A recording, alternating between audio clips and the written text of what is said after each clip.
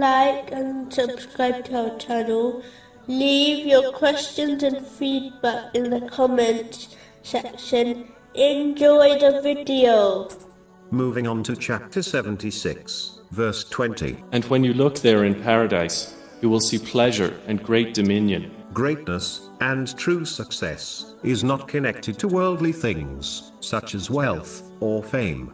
A person may obtain some worldly success through these things, but it's quite obvious, if one turns the pages of history, that this type of success is very temporary, and it eventually becomes a burden and regret for a person. A Muslim should never believe that superiority lies in these things, thereby dedicating themselves to obtaining them, while neglecting their duties to Allah, the Exalted, and the creation.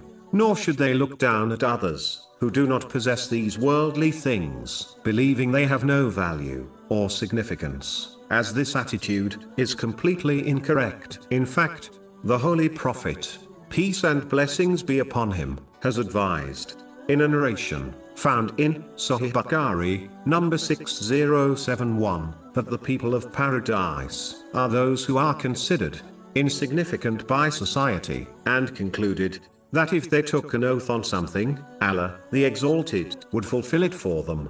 True honor, success, and greatness in this world and the next lies in piety. So the more one sincerely strives to fulfill the commands of Allah, the Exalted, refrain from the prohibitions of Allah, the Exalted, and be patient with destiny, the greater they are, even if they appear insignificant to society. Chapter 49, verse 13. The most noble of you in the sight of Allah is the most righteous of you.